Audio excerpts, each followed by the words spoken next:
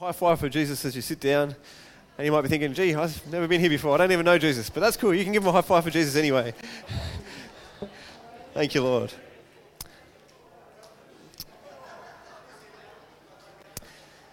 Awesome. Thank you, Lord.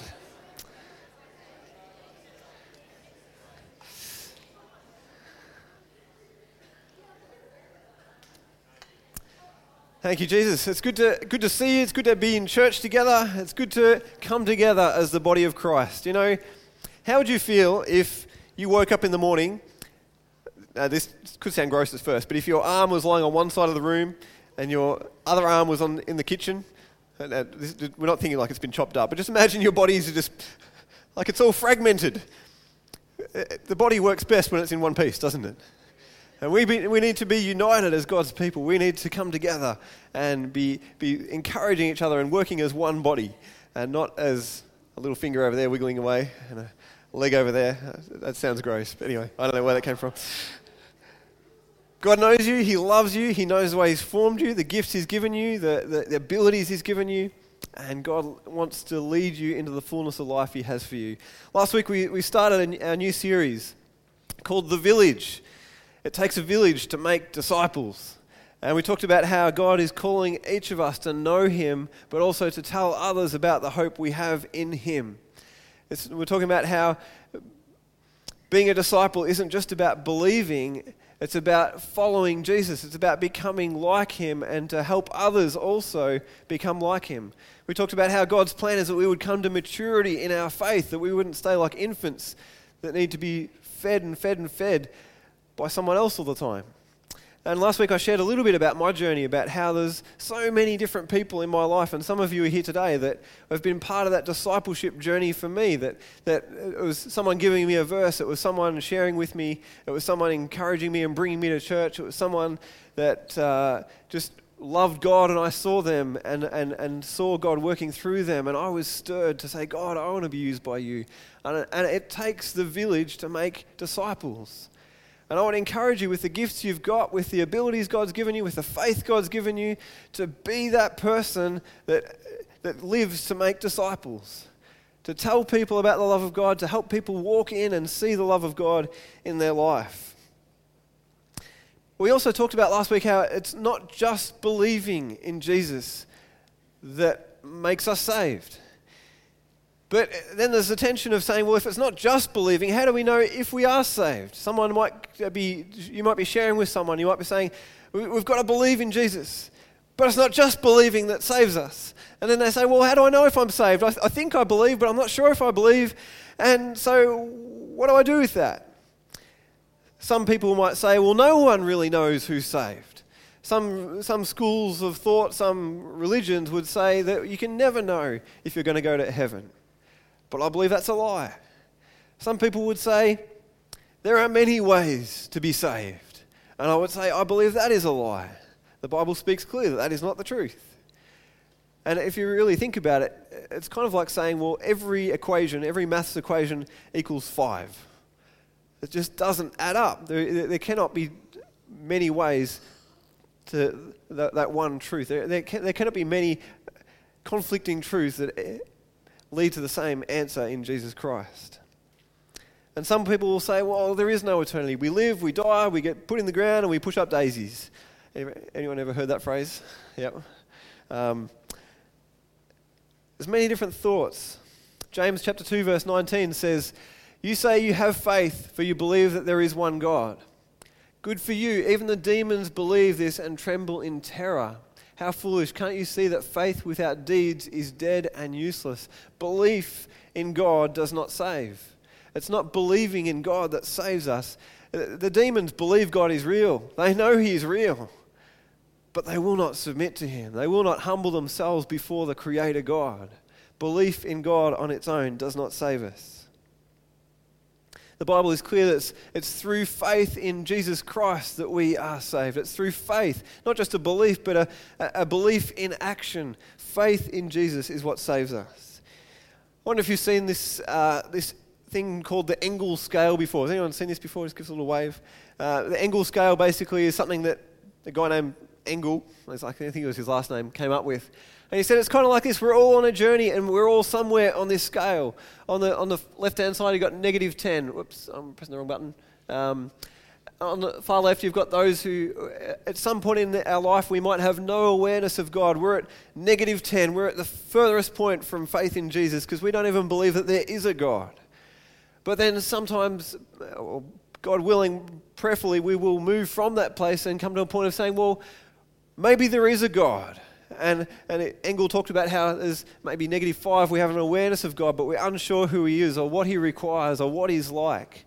But then as we continue to discover who God is, we might come to the point of saying, I'm aware of God, I'm aware of my own sinfulness and my need of a Savior, that I am not worthy to be forgiven by God. I've done terrible things. There might be that awareness develop in that person, but they haven't yet cried out to God. But then from that place of maybe -1 or -2, it becomes a point where someone realizes, I need to put my faith in Jesus Christ. They cry out to him. There's a decision to repent, to turn away from living for ourselves. Last week we talked about the 2 ways to live, that we can try and be our own king, or we can let God be king of our lives and submit to him as the true king. And we become a new creation in Christ through repentance, through turning away from living for ourselves. And we become maybe 0.00001. We've crossed that line of faith. We believe in Jesus Christ and we are saved through him. But God doesn't want us to leave us in that place of 0.0001. He doesn't want to leave us at 0.1. He doesn't want to leave us at 1 or 2. He wants to lead us on and develop our faith. We might get to 5, growing in godliness and obedience. So we trust in God. Our faith is maturing and we're growing. And we're walking in the strength God gives us day by day. But God wants us to keep growing. And not just to stay in that place, but live a life of faith and make disciples. To be so confident in this hope we have that we, day by day, that we are living for the glory of God, to see other people know this hope that we have and passing on and teaching them to obey all the commands God's given us, as he says in the Great Commission we read last week. It's just one way of thinking about how we can lead people one step at a time closer to an understanding about who Jesus is. You might have a friend that you can think, wow, that person is on like a maybe -9. It's like they're like, maybe there's a God, but they're not really even sure. And we can ask ourselves, well, God, what can I say? How can I help that person to come to that point of saying, yeah, I think there is a God? And then from that point, what does God want to teach that person? And we can see the way that sometimes people will jump from a -10 to a +5. They have some revelation from God, and God can do amazing, miraculous transformation in people's lives. But we're all on a journey. This life of faith and discipleship is a journey. During the week, I was watching a movie with Rochelle, and we're watching this movie. It's about a mathematician named Ramanujan. And he's a guy that actually lived. It's a true story. And this guy, Ramanujan, lived in India. Ramanujan. Oh, yes. That wasn't meant to come out. And Ramanujan, he's an amazing mathematician. And he's never been trained as a mathematician. He just has some amazing awareness of mathematics. And he writes these formulas and comes up with these theories about things that just blow people away. Most people will go, you blow me away, I have no clue what you're talking about.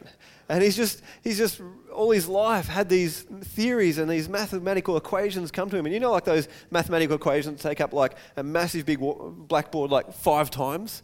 It's like they're the sort of sums he's doing. And this Indian guy, he writes to this professor in England, and he ends up going to England, and through his connection with this professor who's been studying these theories for 50 years, he's sort of like, how can you come up with these theories? Where do they come from? And at first he won't tell him, but one day he says, as I sleep, God brings me these theories, and he brings me these equations in my mind.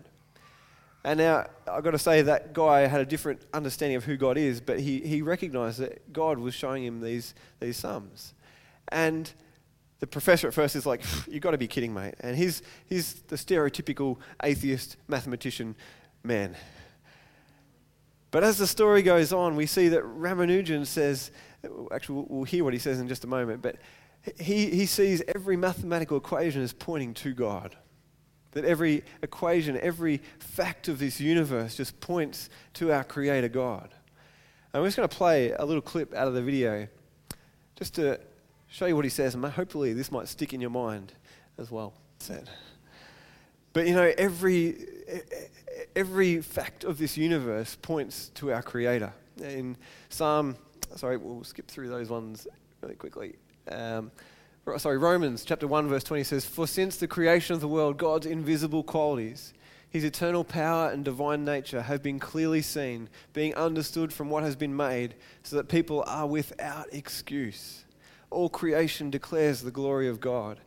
You know, I want to really encourage you to come along in a couple of weeks' time when we have Peter Sparrow from the Creation Ministries team coming to minister here on a Sunday night. I think it's Sunday the 9th of September. And I want to encourage you to come with an attitude of, God, teach me to know how to answer people's questions. Maybe it'll be a mathematics professor or a science lover, that you can learn some facts, some truths that point to God. That you can present those things to help someone go from a -10 to a -8 or a -8 to a -7. God wants to equip us as the saints to make disciples. And we want to be equipped. We want to have knowledgeable discussion with people. It's not just faith in a God who there's no fact, it's not just believe and have no thought about what we believe. God wants to teach us these things that we can help others see why this faith is real. You know, science is the pursuit of truth. Science will never disprove God if it's true science studying this world, and they will discover that it points to God. So many people, as they investigate things, discover that there is no other answer but God. And I want to encourage you to come along or bring your friend that has those questions to hear the truth from a scientific perspective on that night. Psalm 19 verse 1 says, "The heavens declare the glory of God, the skies proclaim the work of his hands." It's so good. Is it hot in here? I'm hot. There's a few people fanning themselves. I'm just wondering if it's a little warm. Thank you, Jesus. The heavens declare the glory of God. This morning, we're talking about being the village. We're talking about being the village that makes disciples. It takes a village to make disciples. And this morning, I want to look at a passage that probably many of us know well. Some of you may have never heard this passage before, but I want us to hear it through two different lenses this morning. I want us to hear it for ourselves and hear what God is saying to us so that we can apply it to our lives. But I also want us to hear it and to think about this passage as to how we might explain these things to someone who might walk through the door of this church and want to find out about Jesus and just need someone to walk alongside them. And I want you to think about, as you hear these verses, how you could walk through these verses with someone else and help them see who Jesus is, what he has done, and that they might also have a revelation of who he is and put their trust in Jesus Christ. Does that sound cool? Is a couple of people excited? I hope it's good. We're going to open our Bibles. If you've got your Bible there, I encourage you to open up to John chapter 3 and verse 1. I'll ask you to open them. I'll give you a chance to open it up. Thank you, Jesus. John chapter 3 and verse 1. If you listen to the podcast, grab your Bible, open it up. John chapter 3 verse 1. Unless you're driving the car, don't do that. Thank you, Jesus. John chapter 3 verse 1 says this. There was a man named Nicodemus, a Jewish religious leader who was a Pharisee. After dark one evening, he came to speak with Jesus. "Rabbi," he said, "we all know that God has sent you to teach us. Your miraculous signs are evidence that God is with you." Jesus replied, "I tell you the truth, unless you are born again, you cannot see the kingdom of God." "What do you mean?" exclaimed Nicodemus. "How can an old man go back into his mother's womb and be born again?" Jesus replied, "I assure you, no one can enter the kingdom of God without being born of water and the Spirit. Humans can reproduce only human life, but the Holy Spirit gives birth to spiritual life. So don't be surprised when I say you must be born again. The wind blows wherever it wants, just like today. Just as you can hear the wind but can't tell where it comes from or where it is going, you can't explain how people are born of the Spirit." "How are these things possible?" Nicodemus asked. Jesus replied, "You are a respected Jewish teacher, and yet you don't understand these things. I assure you, we tell you what we know and have seen, and yet you won't believe our testimony. But if you don't believe me when I tell you about earthly things, how can you possibly believe if I tell you about heavenly things? No one has ever gone to heaven and returned, but the Son of Man has come down from heaven, and as Moses lifted up the bronze snake on a pole in the wilderness, and just a side note, and everyone who looked to that pole as God commanded was rescued from the poison of those snakes. So the Son of Man must be lifted up, so that everyone who believes in him will have eternal life. For this is how God loved the world. He gave his one and only Son, so that everyone who believes in him will not perish, but have eternal life. God sent his Son into the world not to judge the world, but to save the world through him. There is no judgment against anyone who believes in him. But anyone who does not believe in him has already been judged for not believing in God's one and only Son. And the judgment is based on this fact. God's light came into the world, but people loved the darkness more than the light, for their actions were evil. And all who do evil hate the light and refuse to go near it for fear their sins will be exposed. But those who do what is right come to the light, so that others can see that they are doing what God wants. And just skipping down to verse 31, he says, He has come from above and is greater than anyone else. We are of the earth and we speak of earthly things, but he has come from heaven and is greater than anyone else. He testifies about what he has seen and heard, but how few believe what he tells them. Anyone who accepts his testimony can affirm that God is true. For he is sent by God. He speaks God's words. For God gives him the Spirit without limit. The Father loves his Son, and he has put everything into his hands. And anyone who believes in God's Son has eternal life. Anyone who doesn't obey the Son will never experience eternal life, but remains under God's angry judgment. I just want to highlight a few things in this passage this morning in John chapter 3. Firstly, Nicodemus says to Jesus, he says, you are from God. Your miraculous signs are proof that you are from God, that God has sent you to us. But I've got to say, flattery doesn't please God. Some people say, it's so wonderful how you have faith in Jesus, and it's really beautiful how you come together as a church and you support each other, and it's just really nice. But people believing that Jesus and church is nice isn't going to save them. People thinking that Christianity and Jesus, he's a really lovely man. It's just really lovely the way he's loving and it's kind and it's generous. Believing that Jesus is kind and good will not save us. Flattery doesn't please God. I don't know if Nicodemus was actually flattering him, but this is how Jesus responds after Nicodemus says that. He says, unless you are born again, you cannot see the kingdom of God. He's like, it's great you believe that, Nicodemus, but unless you're born again, you cannot see the kingdom of God. You will not see the kingdom of God unless you're born again. And he's kind of like, what? What are you talking about? This is crazy. And Jesus says, this is a spiritual thing. You're not physically born again. It's by the Spirit that we're born again. And we can't explain in human language how that happens. But through our faith in Jesus Christ, God tells us that we are born again. We have a new birth. We become a new creation. The old is gone, the new has come. That through faith in Jesus, God washes away the old sinful us and makes us a new person. That's the greatest miracle you can ever know. I broke my back, it was healed, it was fantastic, but that's nothing compared to this miracle. That's awesome. This is God's work. We cannot be saved without the power of the Holy Spirit bringing us to repentance and borning us again, I was going to say. Being born again by the Holy Spirit. It's God's work. Verse 15, he says, everyone who believes in him will have eternal life. Now, when he says belief, he's talking about a belief that it's acted upon. You know, I believe there is a nation on this planet called Africa. Amen? Who's ever been there? The guy that lives there says no. Amen. I believe it's a real place, but I've never been there. My belief is a belief that's kind of passive. I think it's there. I believe it's there. I'd like to go there one day. See where Rochelle used to live. But I haven't ever acted upon that. It's a belief that's just static. It's passive in my belief. But this morning, I believe the food that I poured out of the boxes I opened was edible. I believed that food was going to be good for me. It wasn't going to be poisonous, that I wouldn't die because I ate it. I poured it out of the box. I ate it because I believed it was good. And that was belief in action.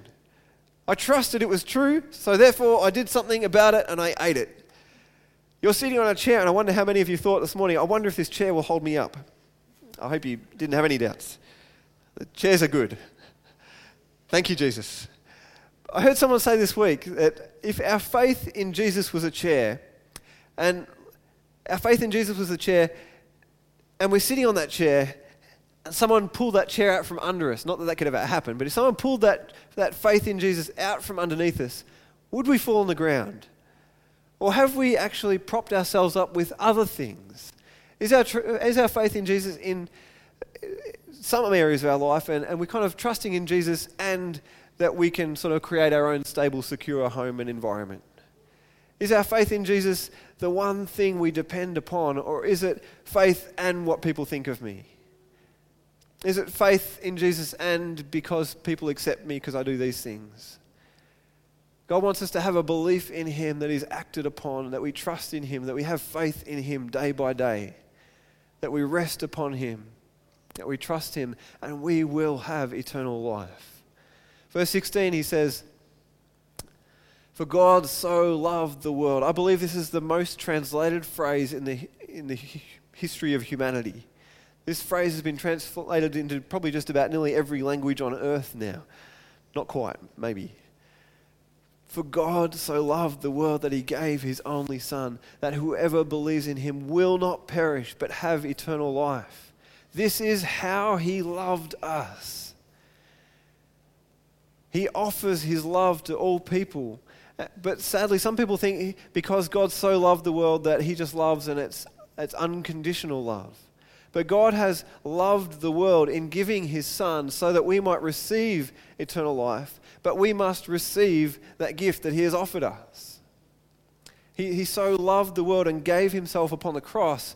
But he asks us, do we accept that gift? Do we thank Him for that gift? Do we recognize what He has given for us upon the cross? It's through the cross that we receive His love and we can enjoy His love for eternity. For God so loved the world that He gave His only Son, that whoever believes in Him will not perish. It's through faith in what He has done that we are saved. We need to help people understand that. It's not just believing that He's loving and He's good. It's by trusting in Him that we are saved.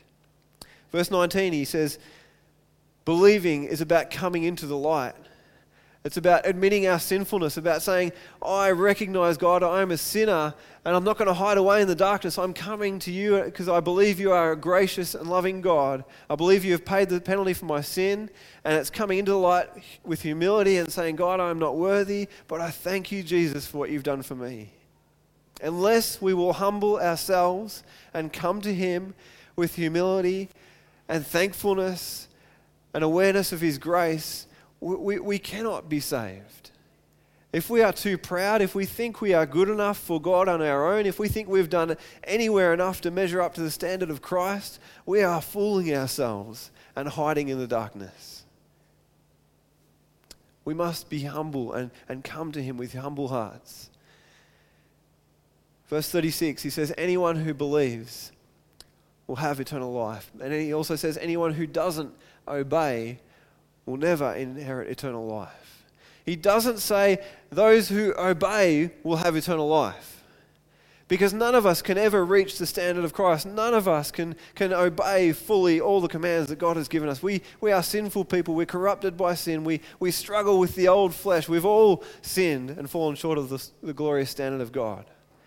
But it's through faith in Jesus, it's through believing in Him that we are counted as righteous. Romans talks all about how our righteousness comes through faith. Even though we haven't done the right thing, God says, if you will put your trust in me, I will count your trust, your faith in me as righteousness, and you will be saved. And that is truly amazing. That is the grace of God for us and for all people on this earth. It's not by just obeying, it's about believing. But that belief then turns into actions. And as Christians, as people following Jesus, as disciples, we will stumble at times, we will trip up, and we will not always obey perfectly everything God has commanded us to do. And I'm pretty sure you'd say, yep, I can say that's true of me too. But as long as we are putting our faith in Jesus and allowing that faith to affect our lives, we will be saved. It's not a passive belief, but it's a belief in action. God wants us to know that we are saved so that we can confidently tell others also about the hope that we have. God doesn't want you thinking, I think I've done enough to be saved. God doesn't want you to think, I'm pretty sure I'll go to heaven one day. God wants you to know that you know that you know without a shadow of a doubt that you have been forgiven by God because Jesus died on the cross for your sin. I remember when that revelation hit me, my life was transformed. I've shared so many times about how at school people started calling me Mr. Happy. I'm like, they're saying, why are you so happy? I'm like, I don't know, life's awesome. And I didn't really understand, but it was because Jesus died for me, because the creator of the universe knows me and he loves me. And I began to share it with people, not because they asked me why I was Mr. Happy, but I just had a confidence in who God was. And I remember sitting around the Year 12 common room just having, well, it was probably more debates and discussions, but about God and if God exists and if Jesus is real and if all ways are true or if there is one true way. Because when we have a confidence in what God has done for us, we will boldly go and tell people about Jesus. And God wants you to know that you know that you know that you are saved. Not just that you might be, but that you will, that you are saved through Jesus Christ. John chapter 14, verse 6, Jesus told them, I am the way, the truth, and the life. No one can come to the Father except through me. If we believe in Jesus, if we believe that Jesus is who he says he is, and not a crazy man, Jesus said, I am the way, the truth, and the life. There is no other way to eternal life. There is no other way to be saved than through Jesus. We can have faith in so many different things, but unless it's in Jesus Christ, we will not enter eternal life. We're called to be the village that makes disciples.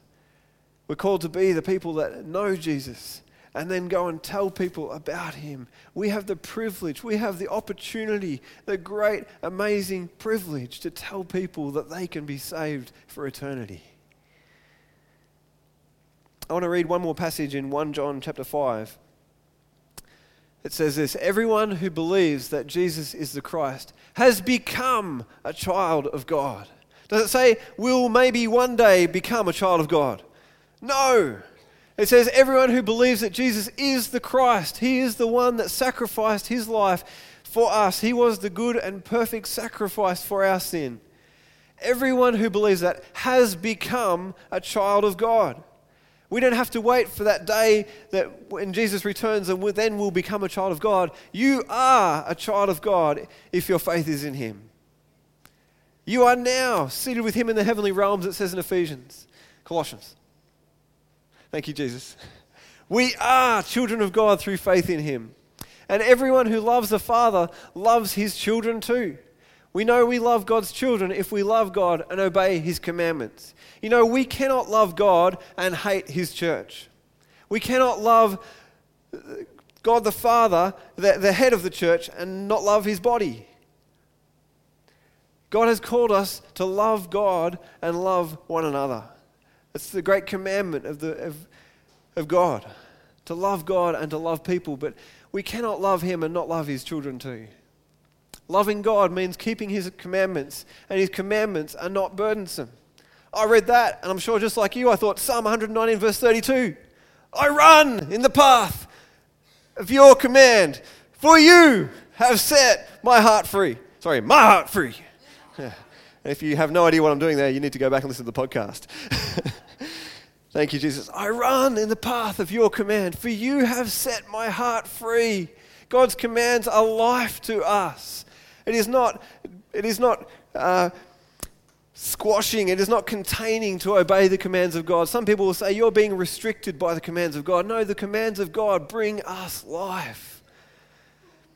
Thank you, Jesus. I've lost my place now. Up there, that's it. Verse 4, 1 John 5. For every child of God defeats this evil world, and we achieve this victory through our faith. I've got to sort of say, we don't war against people of this world. We war against principalities and powers in this evil world. We achieve this victory through our faith. And who can win this battle against the world? Only those who believe that Jesus is the Son of God. Through our faith in Jesus, we overcome the evil powers of this world. We don't have to struggle and wonder and doubt that we can overcome the battles that come against us, because Jesus has won the victory. He's done it all. Let's skip down to verse 10. It says, all who believe in the Son of God know in their hearts that this testimony is true. Those who don't believe this are actually calling God a liar because they don't believe what God has testified about his Son. And this is what God has testified. He has given us eternal life, and this life is in his Son. Whoever has the Son has life. Whoever does not have God's Son does not have life. There's a big statement right there. But if we think of the scheme of eternity, this life is so short. We might think we have life in this life, but God wants to give us life in eternity. Verse 13, he says, I have written this to you who believe in the name of the Son of God, so that you may know you have eternal life. We can have confidence. And we are confident that he hears us whenever we ask for anything that pleases him. And since we know he hears us when we make our requests, we also know that he will give us what we ask for. We have an amazingly gracious and generous God. We were singing the song earlier about the reckless love of God. He pours out his love upon us, even though we ignore it and turn our back on it time after time after time. We may have turned our back on God's love throughout our whole life, and yet he continues to offer his love to us. I want to ask you this question this morning. Have you asked God to forgive your sin? Have you asked God to forgive you your sin? We've just read that God, I'll go back to it, sorry. It says, and since we know he hears, verse 14, and we are confident that he hears us whenever we ask for anything that pleases him. He longs for us to cry out to him for the forgiveness of our sin. He longs to hear you cry out for that forgiveness, and he longs to give it to you. If you ask, you will receive the forgiveness of your sins. Maybe that's you today, and God's just waiting for you to say, Jesus, I'm sorry for all the things that I've done, all the pain I've caused you and people around me. Please forgive me for my sin. Thank you, Jesus, that you died on the cross for my sin. Maybe you don't fully understand who God is and what he's like, but even now you can say, God, help me to understand who you are. I remember as a 14-year-old saying, God, I don't understand your plans for me, but if this is who you are, I want to know you, God. And God will answer that prayer. I believe it with all my heart. For those of us that have asked Jesus to forgive our sin, that we know that we are saved through Jesus Christ, we are confident of this hope. I want to ask you this question. Are we living in obedience to his command to go and make disciples? We've just read that every child of God obeys the commands of God. The great commission of God is go and make disciples of all nations, baptizing them in the name of the Father, the Son, and the Holy Spirit, teaching them to obey all the commands I have given you. And be sure of this, I'll be with you always. Are we living in obedience to God's word, to his command? This series is all about helping us, equipping us to be the church he desires us to be, to help us obey that very command, to go and make disciples. It's for us, it's for the village. The village is called to make disciples, not just one or two. The pastor, the prophet, evangelist, teacher that we talked about last week, their job is to equip the saints for the work of ministry, to build up the body. Ephesians 4, verse 16 says, he makes the whole body fit together perfectly as each part does its own special work. You know, you have your own special work that no other person can fulfill. It helps the other parts grow so that the whole body is healthy and growing and full of love. What a beautiful picture of the church. The church as God designed it to be. God's called us to be the village that makes disciples. And I want to ask, will you join in that mission of going to make disciples?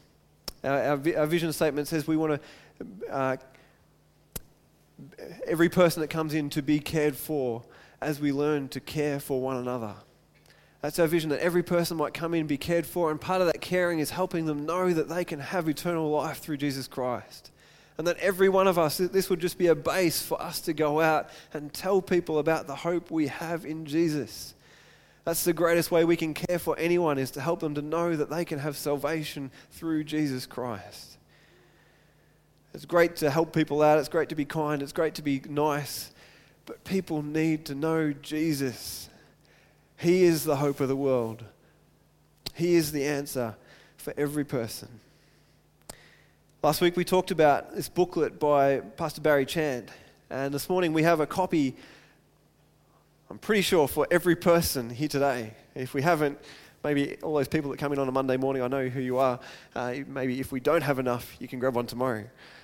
But I'm just going to ask if we can have some volunteers. Actually, no, just when we play the song at the end, we're going to hand them out. But I want to encourage you to think about who you can catch up with and go through this study. It's simple in the sense of it's open the Bible, it's read what it says, and then write down what it says in that verse that it asks you about. It's pretty simple. You don't have to be a scholar to understand the answers. But I want to encourage you to do what it says. Don't be lazy. It says write down the answer, what it says. And I know so many of you are tempted, like I was when I first went through it. I'm like, I know that. I don't need to write it down. And God convicted me. God like said, Andrew, you do it properly. So I wrote it down. I'm writing down my answers. I want to encourage you, get a pen. Don't just remember what the verse says. Open the Bible. Don't be lazy and say, John 3:16, I know that one. Open the Bible. Just do it because you've been commanded to. It's good for you. You know that agitation in your heart right now that's saying, I don't need to, but you've been asked to. So will you humble yourself? Anyway, I'm going too long now. But I want you to think about who can you catch up with and go through this booklet with. I don't want anyone here today to think, I'm going to wait for someone to invite me to go through this. This is your responsibility to invite someone else to go through it with you. Maybe you will go through it on your own, and that's okay. But I want to encourage you to find someone to go through it with. Maybe you're a young Christian and you're thinking, I want someone to help me understand this as I read it. So find someone. Say, hey, I don't know you very well, but I think you know Jesus, so can we go through this together? Or maybe you're an older Christian and you think, I'm going to find someone that I don't really know one of those youth guys very well, or that lady who came 6 months ago, I haven't really got to know her. And I want to encourage you, men, do it with men. Ladies, do it with ladies. But find someone that you can go through this booklet with. It only takes, well, with some discussion, it'll probably take you half an hour. But get together, have a coffee, read through it. Open the Bible together, pray for each other. And let's believe that God will, number one, encourage us, that He will give us a greater confidence in what we have in Christ. I've been blessed as I'm going through this, and God just reaffirming what He's said in His Word. But also that God would equip us to be disciples who make disciples. That we would be equipped. This is just a tool to help you be and do what God has commanded us to do as the church.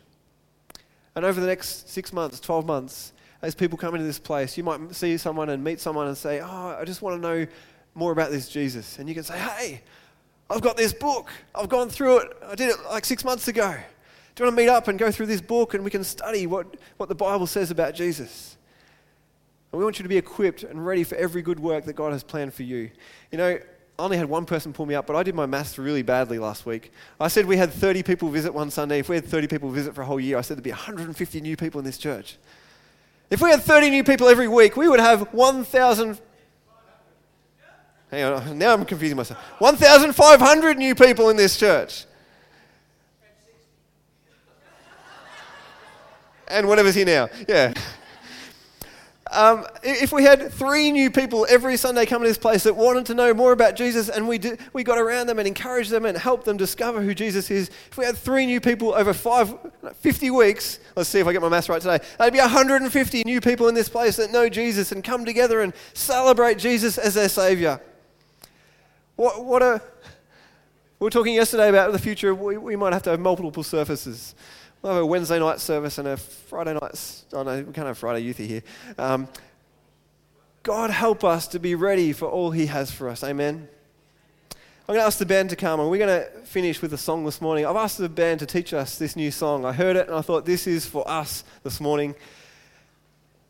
It's all about John 3:16. For God so loved the world that He gave His only Son, that whoever believes in Him will not perish but have eternal life. I just want to pray,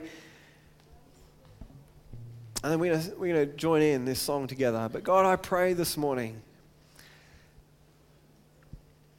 God, I pray for anyone here that right now they're on the verge of that decision. They have been at -1 for so long.